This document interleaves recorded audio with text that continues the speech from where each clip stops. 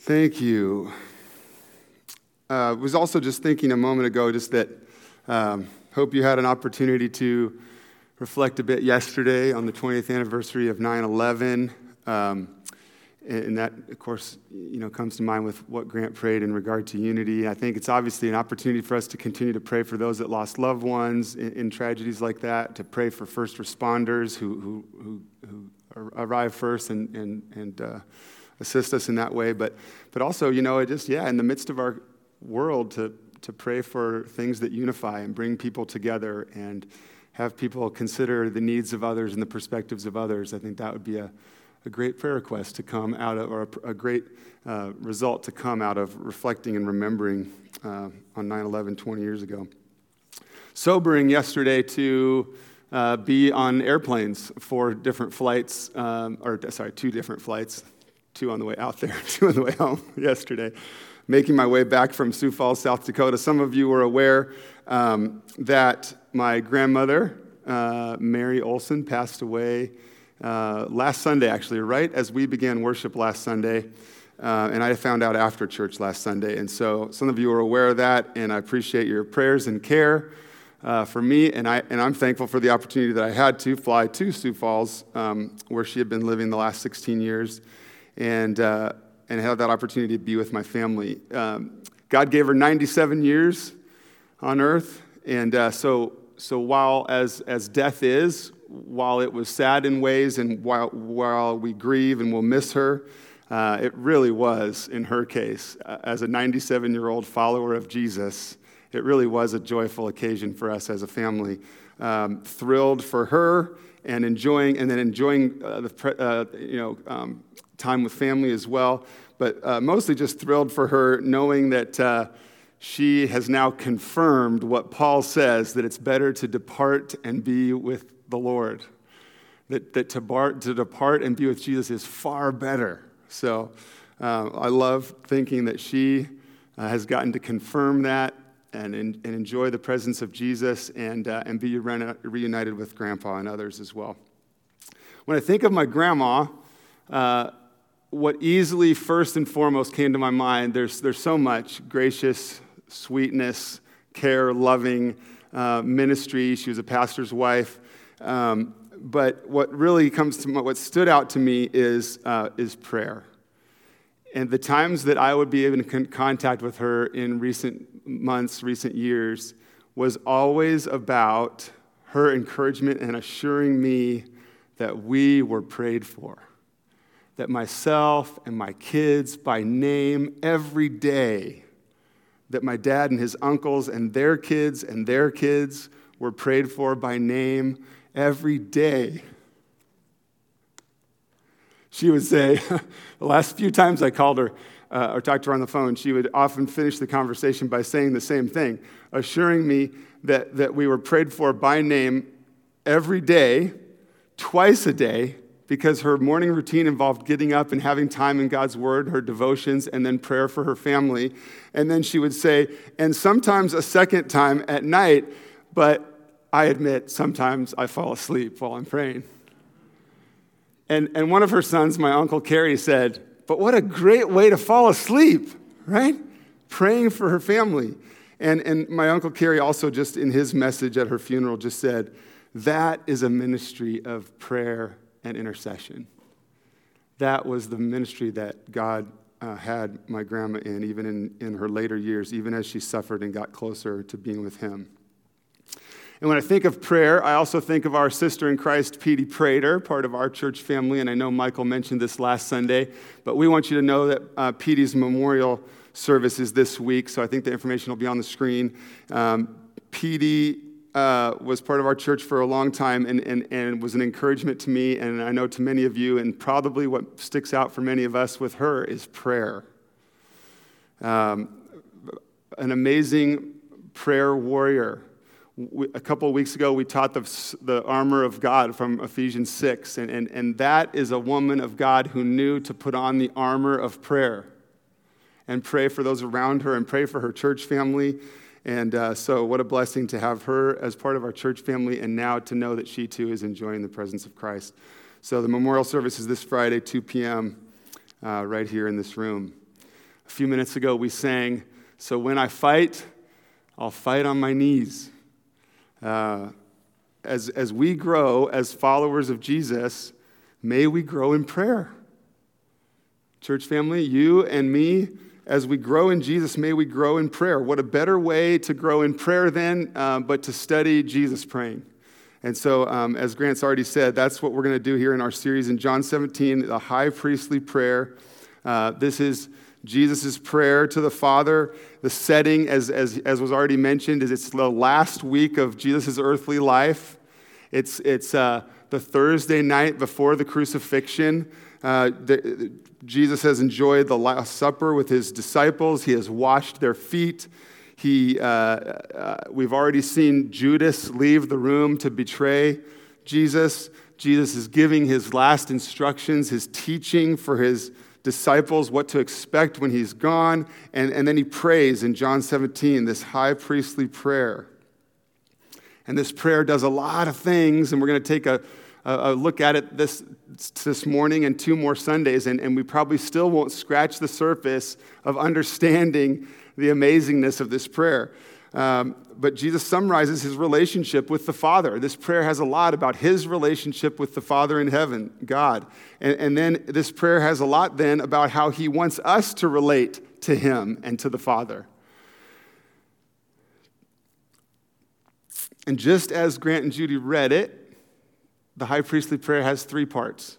This first part is what we'll cover this morning, where really he's praying in regard to himself. Jesus is praying in regard to himself. And then next week, he prays for his disciples. And the third week, we'll cover the part of the passage where he prays for all believers in Jesus, present and future. So let's pray before we jump into God's word. Father, we always need you so much as we endeavor to study your word. We're thankful that your Spirit is within us and that your Spirit can help us to understand. God, would you draw us to yourself as we consider your word, as we consider these words of Jesus' prayer? Would you help us to understand and to see what you have for us and to apply them to our own lives? God, would you help us to fight on our knees? Would you teach us to pray? We pray this in Jesus' name. Amen. So John chapter 17, verse 1. When Jesus had spoken these words, he lifted up his eyes to heaven and said, "Father, the hour has come. Glorify your Son, so that the Son may glorify you." I mean, right away, there's lots of things that we could touch on here, but right away, there's a claim to deity. This is Jesus referring to himself as the Son of God. This is Jesus praying to the Father and saying, "Glorify your Son as you are glorified." God doesn't give his glory to anybody, but Jesus is God. They are one. And so here is right immediately in his prayer, you see that Jesus is showing himself to be the Son of God. And when he prays, these first few verses, he's praying in regards to himself. And he's praying regarding his glorification, that he would receive the glory due him, that he would continue to receive the glory due to God. And glory is seen the more we know God, who he is, and what he's about. The more that is revealed to us about God. You think about in your life of learning from the Bible and learning about God in different ways. The more that is revealed to us about God and who he is and what he's all about, the more we are able to see God's glory and give him glory. So, what are some of these ways? What are some of these ways that God's character and nature and his activity in our world are revealed to us? Well, in his creation, in what he has made. We see in places like Psalm 19 on the screen, the heavens declare the glory of God. We know that we can look around at all that he has made, and that reveals to us the reality of God and some of what he is like. We know about the glory of God from studying his word. So some followers of God in the Bible had amazing opportunities. Moses on Mount Sinai saw and experienced the glory of God. 3 of the disciples, James, Peter, and John, went up on what we call the Transfiguration and saw God's glory. So short of that, though, short of one of those experiences of trying to understand who God is and see his revealed glory, here's what we need to know most. The most complete revelation, the most complete picture, the best display of God's glory came in the person of his Son, Jesus. Hebrews 1:3 on the screen tells us that Jesus is the radiance of the glory of God, and he is the exact imprint of God's nature, and he upholds the universe by the word of his power. Jesus is the best revealing of God's glory and who he is. So we want to keep looking at this passage then. How does this passage in John 17 indicate that Jesus is glorified? How is he glorified, and how will he be glorified? We're going to see that he's glorified because of the cross, that he is glorified in heaven, and that he is glorified in and through the church, God's people. Look again at verse 1. Father, the hour has come. What hour is he talking about? Going to the cross, fulfilling God's will for his life. His earthly life has been pointed toward going to the cross, him willingly die so that you and I could live. Verse 1, Jesus prays, Father, the hour has come. Glorify your Son. You know, we could say everything about Jesus' life glorifies God. Everything about his death glorifies God. Everything about his resurrection. Everything about his ascension back to the right hand of the Father. But right here, there's some emphasis on his life. Jesus' life, he's saying the hour has come. Glorify your Son so that the Son may glorify you. His life has pointed toward God. We've seen Jesus perform miracles. We've heard his teaching by this point, but also just his daily life. Jesus living the life that you and I cannot live, living the life tempted as we are, and yet without sin. Jesus' life gives glory to God. But specifically in verse 4, he says, the hour has come. It's time for me to complete the mission. It's time to go to the cross. Verse 4. Look down at verse 4. I glorified you on earth, having accomplished the work that you gave me to do. It made me think of elsewhere in the Gospels. We know that as Jesus breathes his last earthly breath, he says, it is finished. And in verse 4, he says, I've accomplished the work you gave me to do. He hasn't yet been crucified. He's just hours before the crucifixion. But in Jesus' mind, it's as good as done. When he prays in the Garden of Gethsemane, we do see that he might know there is another way. Perhaps he's certainly capable of avoiding the cross, but it's accomplished. It's a done deal. It's already as good as done. He is willing. His sacrifice for us on the cross was not an accident that God lost control of. It wasn't that those authorities at that time somehow had more power than God and killed Jesus against God's wishes. This was the Son of God willingly going to the cross, accomplishing God's mission, finishing the work that he was given to do. So when he breathed his last, right before he breathed his last, he said, it is finished. And I love that that's even before the resurrection. He says, it is finished. We think of the resurrection as the victory and as the end of the process and his ascension back into heaven. But it's the cross where our rescue was assured. It's the cross where a holy and perfect God is made right and put back in relationship with sinful you and me. It's the cross where Jesus paid the penalty for our sin, where he paid the cost of our salvation. So Jesus is glorified because of the cross. That's what we see in his prayer. And also we see him talk about his glorification in heaven. Look at verse 5. And now, Father, glorify me in your own presence with the glory that I had with you before the world existed. That's an incredible statement. I've already been with you. I've already existed for all of eternity. I am pre-existent. Jesus says, I did not come to be just when I was born an earthly baby boy. I have always been. And before I was with you in heaven with the glory of God, because Jesus, Father, Son, Spirit, are God.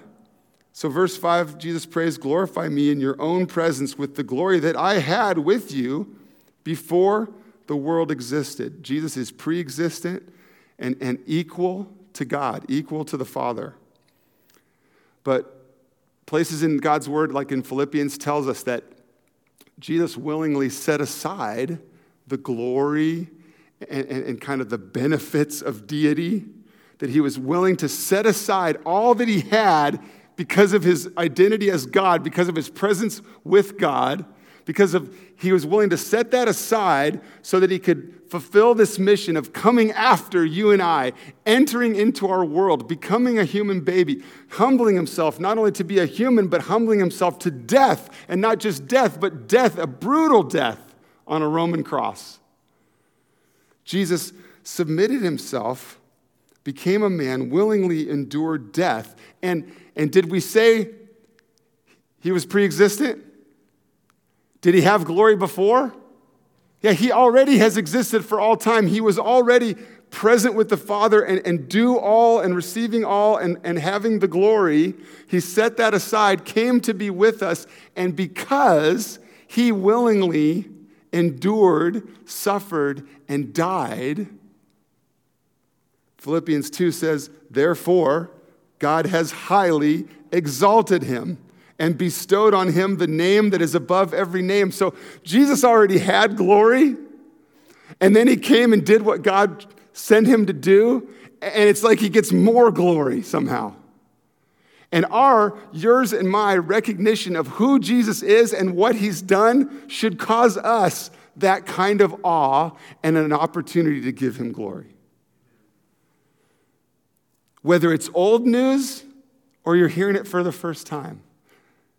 Therefore, God has highly exalted Jesus and bestowed on him the name that is above every name, so that at the name of Jesus, every knee should bow in heaven and on earth and under the earth, and every tongue confess that Jesus Christ is Lord, to the glory of the Father. Jesus in this prayer in John 17 is praying for his glorification. His glorification comes in the cross. His glorification, there went my voice. I'll be right back.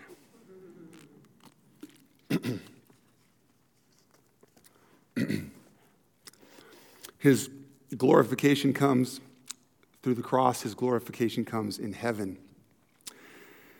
We see that too, knowing that Jesus lived the life that you and I cannot live without sin. He died the death that we deserve. And then he ascended into heaven where he is seated at the right hand of God and he reigns with God. So there's another indication that he is glorified in heaven. He is glorified at the right hand of the Father. That prayer has been answered, his glorification in the presence of God.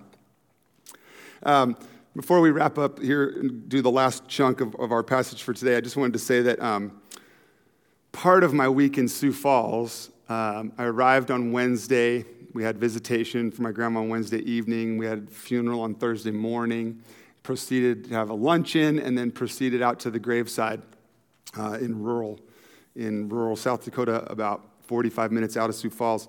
And so that was all of our Thursday, and I'm so thankful that I stuck around for Thursday evening. I was didn't have to fly immediately home. I had Thursday evening, Friday, Saturday morning, and that was what a joy to be with family and to see cousins and aunts and uncles who I don't get to see very often, but also to participate in, what could be very difficult things, helping my dad and his uncles work through grandma's belongings and things like that.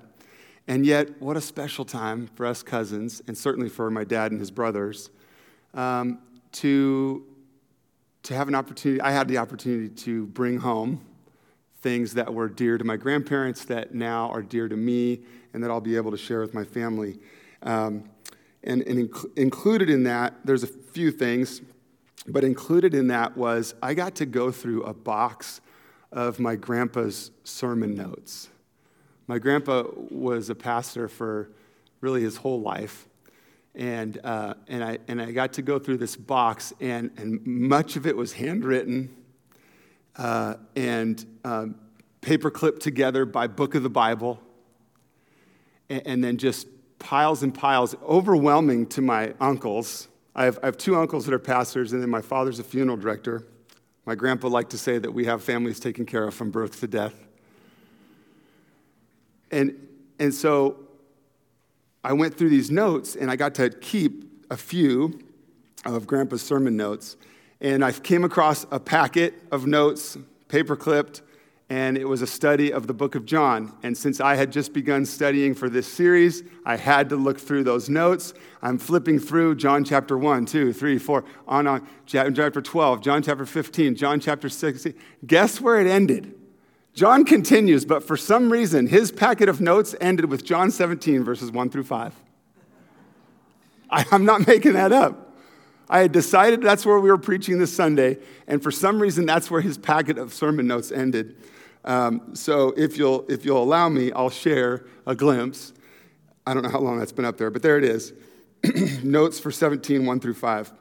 And if you can't read my grandpa's writing, neither can I, but I did manage to make this out.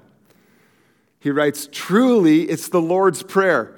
Now, why does he say that? Because what we refer to as the Lord's Prayer sometimes is elsewhere in Scripture when Jesus is teaching us how to pray, right? Teaching the disciples how to pray. We refer to the Lord's Prayer as when he taught us how to pray, Father who art in heaven, hallowed be thy name, et cetera, right?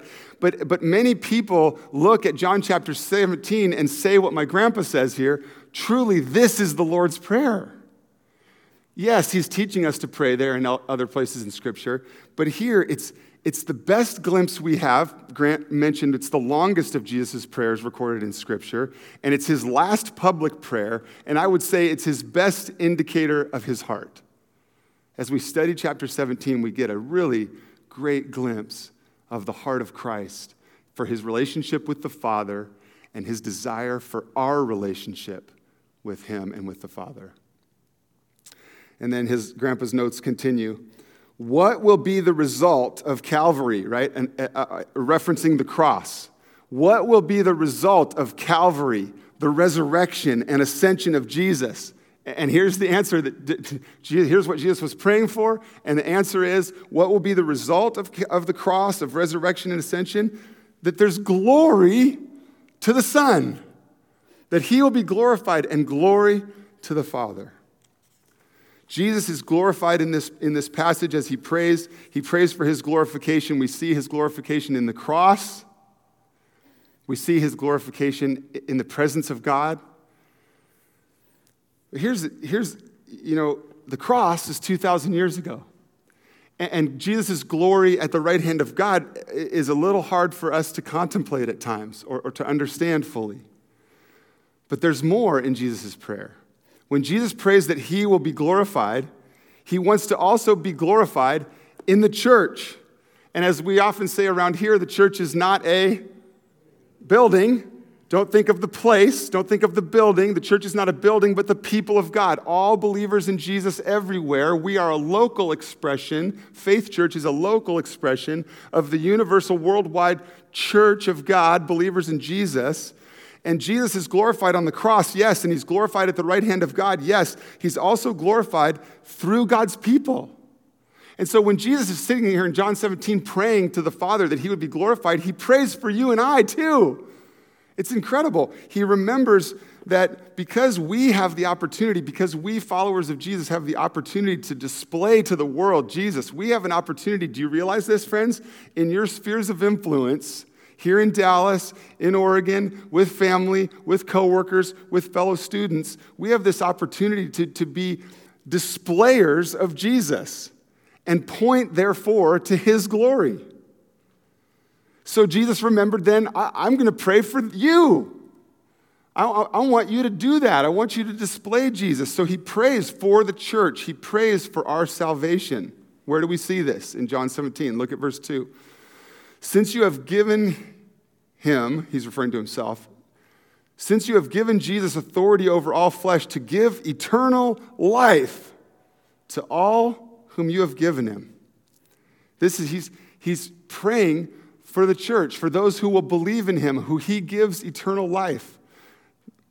The gospel is the good news that God rescues sinners like you and I through the life, death, and resurrection of Jesus. Verse 2 reminds us that our salvation is a gift. It's a gift of God's grace. It's not something that we have to earn. It's not something that we strive for. It's not something we match up to God. It's not something if we have enough brownie points, maybe we'll be saved. It's a gift of God's grace, and we receive it by faith. We receive God's gift of salvation by putting our trust in Jesus. What is eternal life? If Jesus has been given the authority to give the gift of eternal life, to give the gift of salvation, what is eternal life? Verse 3. And this is eternal life, that they know you. Jesus praying to the Father and says, and this is eternal life, that they know you, the only true God, and Jesus Christ whom you have sent.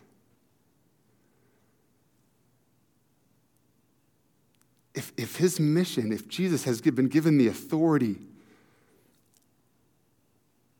to give eternal life to those whom God had for him, we want to know what eternal life is, so Jesus' prayer answers that eternal life is to know God and the Son who he sent. So then, followers of Jesus, let's be sure that we consider for ourselves and for those around us who desperately need Jesus, let's consider what's involved in knowing Jesus. If eternal life is knowing God and Jesus, what's involved in knowing Jesus? And here, one of the commentators, a pastor, author I studied, Kent Hughes, suggests this, that knowing Jesus involves knowing something about Jesus. Knowing Jesus involves intimacy of relationship, and knowing Jesus means a growing knowledge. So real quickly, those. Number one, knowing Jesus involves knowing something about Jesus. I mean, maybe that's just pretty much an obvious statement. We're not going to have an opportunity to know Jesus unless we know about him.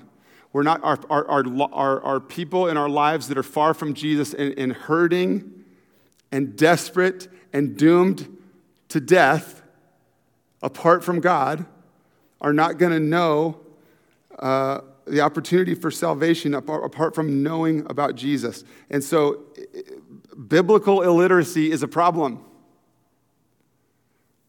for us and for the people we want to share with. If we are biblically illiterate, we stunt our opportunity to know Jesus. God can work, and God draws people to himself however he wants, and that's a whole nother topic perhaps. But we stunt our opportunity to know Jesus. We do need to know something about him. Do you seek to learn about Jesus? Do you study your Bible? Not just once, not just up until the time you became a Christian, but daily now and until you're 97 and God calls you home. Do you seek to know him? But then we need to go beyond that. The second one is that knowing Jesus involves intimacy of relationship. It's not enough just to know verses, to know Bible verses, to know facts about Jesus, to have heard some Bible stories, to have checked the religious boxes of occasionally coming to church and occasionally dusting off the cover of my Bible. It's not enough to just know facts about Jesus. Knowing Jesus involves intimacy of relationship. It involves knowing Jesus, being in relationship with Jesus, where I know him and he knows me, and there's a mutuality of knowing and being known, of walking with, of seeing him as not just a rescuer to get out of hell free card, but of putting my trust in him and making him Lord and Master over all of my life and submitting every area of my life to him. There's an intimacy of relationship, of walking for him, walking with him, and of living out the ways of Jesus. So yes, we need to know something about Jesus, and then we and those around us who need Jesus, we need to point them into the intimacy of relationship, of receiving him and following him and obeying him and living for him. And then knowing Jesus means a growing knowledge, or I would say a growing relationship, or I would say an ongoing relationship. Just remember, we often talk about, Christianity, our trip to heaven, our trip into being a Christian, our trip into salvation is not something that we cross over into and now we're done. Oh, great. I know Jesus. I've submitted my life to him. I'm in. I'm good. Done. No, it's a journey. It's a process. It never ends. We become followers of Jesus because of the good news. The gospel is the good news that God rescues sinners like you and I through the life, death, and resurrection of Jesus. And yes, part of that good news is that we cross from death to life, that we are saved, that we are justified, that we are put back in relationship with God. But the gospel is the good news that God rescues sinners like you and me through the life, death, and resurrection means not only that we're become a Christian and receive salvation, but that he is transforming us from the inside out, making us into a new person. There's this metamorphosis going on, a growing knowledge, a growing relationship, transformation into the likeness of Christ. Becoming a follower of Jesus isn't getting into a club, checking the religious box, and being done. Becoming a follower of Jesus changes everything. He's remodeling the place. He's making you into a new person, giving you a new heart, a new mind, a new attitude, and new desires, and helping you to live for him in every area of life. And so Jesus prays to the Father and says, this is eternal life, that they know you. And so then we are asking ourselves this morning, do we know Jesus? Do we know something about him? Do we have intimacy of relationship? And do we have growing knowledge, growing relationship, continuing transformation? In our church family, we want to help you in that area.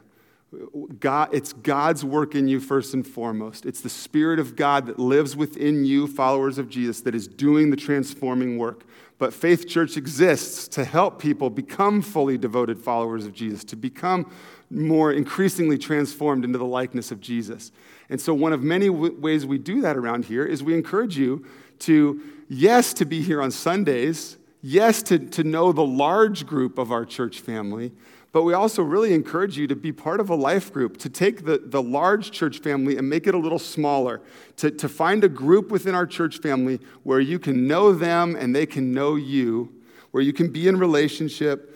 And we feel like our life groups and being connected to people in that way is one of many ways, one of the great ways that God is at work in our church family to help you in your knowing Jesus.